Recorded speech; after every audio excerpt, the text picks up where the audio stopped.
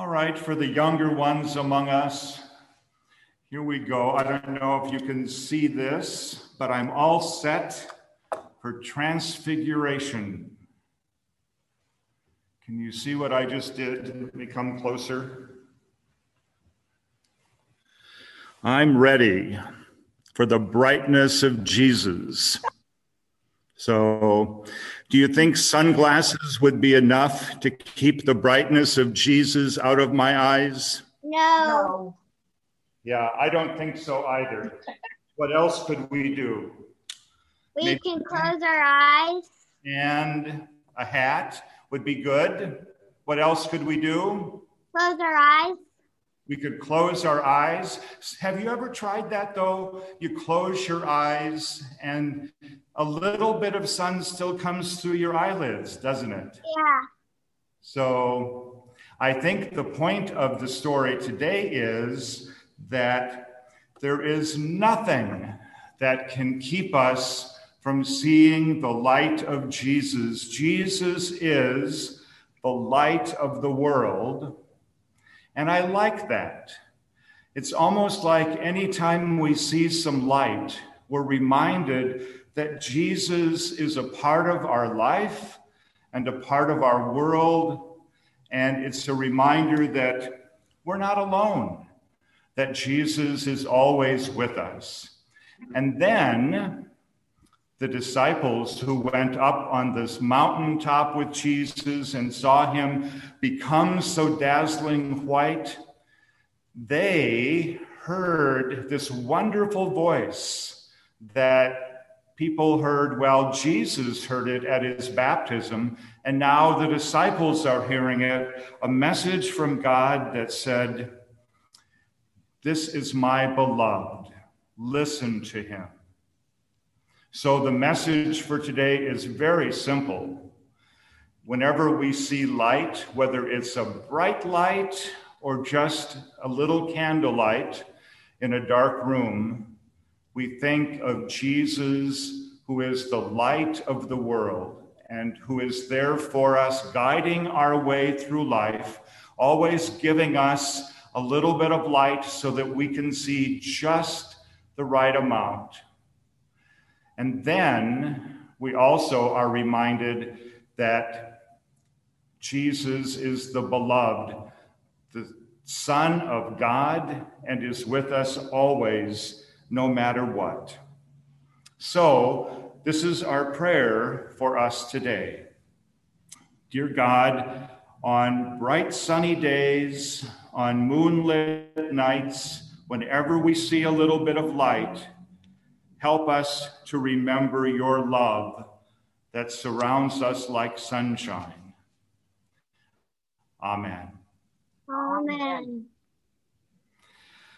And then for the others of us, I want to start by telling a story about my grandmother who lived in Beamer, Nebraska, a town of about 600 people. And she had a little car, a Dodge Dart, that she would drive to the grocery store. There was a grocery store in town, and to her hairdresser. So she was out on the road maybe once or twice a week. But she would get it in her head sometimes if she felt like her children or her grandchildren weren't visiting her enough. She would get it in her head that she would drive and go see them.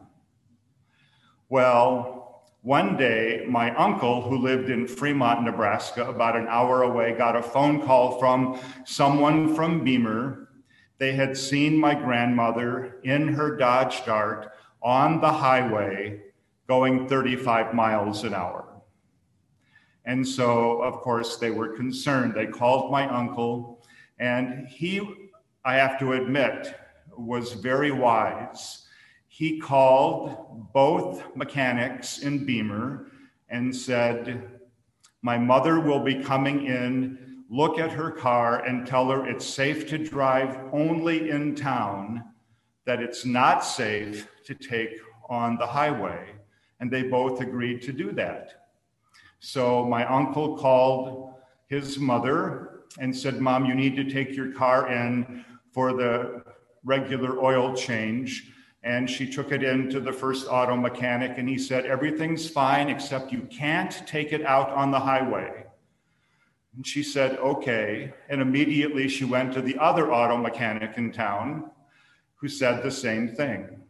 And so there you have it. My grandmother wasn't allowed to drive outside of a town of 600, but she could still get to the hairdresser. She could still get to the bank. She could still get to the grocery store. And I think that's a lovely and charming story about growing a little bit older and being told in a nice way that you have to give up something. So in her case, it was driving to visit her children and grandchildren, being on the highway. Not all of her independence was taken away, just some of it. So having to give up a car, that could be very difficult. Having that conversation about moving into assisted living can be very difficult. Having the conversation about moving to a nursing home can be very difficult. They're tough transitions. And I know many of you have faced those same difficult decisions with your parents or some other elders in your life. Some of you maybe are wondering how soon it will be that you'll have to face these decisions in your own life. I doubt if I'm going to be as graceful as my grandmother was when I'm told I can no longer drive. Our first lesson from 2 Kings and our gospel from St. Mark are both stories about transition, and they are not easy ones. Elisha was the prophet Elijah's understudy. Elijah was one of the superstars of the Old Testament. He lived in the 9th century BC, and he went up, if you remember this story, against evil Queen Jezebel and her husband, King Ahab. Jezebel had introduced the practice of worshiping Baal or Baal into Israel, and Elijah preached and prophesied against it. Finally, a contest was set up on Mount Carmel. Both Elijah and the priests of Baal set up altars and slaughtered young bulls as a sacrifice. And the contest was to see which god would light a fire under the sacrifice. There were 450 priests of Baal, and they paraded around for hours, praying and hoping that Baal would listen to their cry. But nothing happened. Elijah taunted them a little bit. He said, maybe if you pray a little louder, maybe Baal is sleeping and he can't hear you. Finally, they grew exhausted and they gave up. And then it was Elijah's turn. But before he prayed, he had the people pour gallons and gallons of water over the sacrifice. And when he prayed, God sent forth such a fire that not only the bull, but the stone altar and all the water was burned up too. Then Elijah ordered the people to kill the priests of Baal. Queen Jezebel got pretty upset over that and swore to have Elijah killed. So he ran away, he hid in the mountains, but God came to him and spoke to him, not in a furious wind or a mighty earthquake or a blazing fire like sometimes prophets are spoken to, but in that still small voice. And God assured Elijah that things would be okay, and he called him back to his ministry of being a prophet for the people of God in his day. So Elijah then called Elisha to be his follower, and Elisha witnessed many of the prophet's deeds of power, and he knew this great man well, and he did not want to let him go. So in our text today, Elijah knows that God is about ready to take him up into heaven. 3 times Elijah tries to get Elisha to stay behind, but each time Elisha refuses. Others try to tell him too that the Lord is going to take Elijah away into heaven, but each time Elisha says something like, "I don't want to talk about it. Leave me alone." Sometimes when we face difficult transitions, we react the same way, don't we? We don't want to talk about it. It's like if we ignore it, then maybe it will go away. But despite not talking about it, Elijah and Elisha are separated by horses and a chariot of fire, and Elijah is taken up into heaven in a whirlwind. Elisha is left standing there calling after his master, "Father, Father, the chariots of Israel and its horsemen." I doubt if that is what I might have said. We don't always utter the most intelligible things when we're scared out of our minds. But Elisha, nonetheless, is left behind. He tears his clothing in a sign of grief, and he takes up Elijah's mantle. As the story continues beyond our text, he then takes the mantle and uses it to strike the waters of the Jordan River, just like Elijah had done. And the waters part, and he crosses over on dry land, and he enters into his own ministry. As hard as it was for him, Elijah let go of the past, and he entered into the future, trusting in God's strength and power. So let me just repeat that part. As hard as it was for him, Elijah let go of the past, entered into the future, trusting in God's strength and power. Elisha did what we need to do. Yes, it's hard to let go. It's hard to let go of loved ones. It's hard to let go of the past. It's hard to move on, but it is necessary. The encouraging thing is that God gave Elisha the strength and the power to make the transition and to move forward. And God promises to help us do the same. Our gospel text is about change and transition as well. Jesus has been teaching and healing and preaching. People are beginning to wonder if maybe Elijah had returned. There are even some whispers of how he might even be the Messiah. So Jesus takes Peter and James and John up on a mountaintop where he is transfigured before them. His clothing become dazzling white. Moses and Elijah appear with him, and the disciples see him talking to them. What an experience that must have been. So Peter blurts out, "Rabbi, it's good for us to be here. Let's make 3 dwellings, one for you, one for Moses, and one for Elijah." Peter wants so desperately to preserve this wonderful mountaintop experience. And don't we all? When something is good, we want to hang on to it.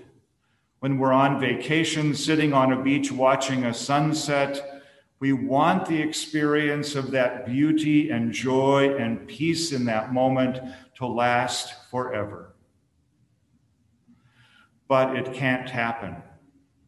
As much as Peter wanted to preserve the moment on the mountaintop, that wasn't why Jesus came into the world.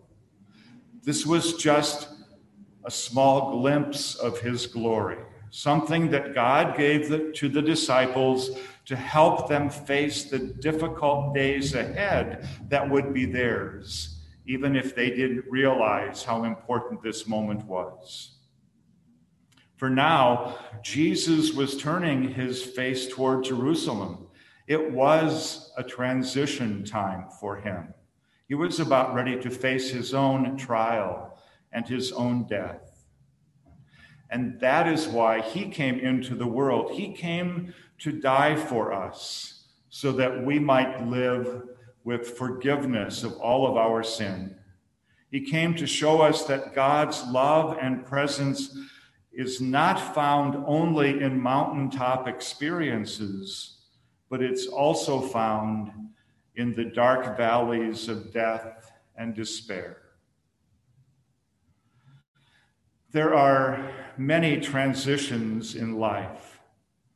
Loved ones die. We change or lose jobs. We face pandemics. Our health fails. Friends move away. Pastors leave us.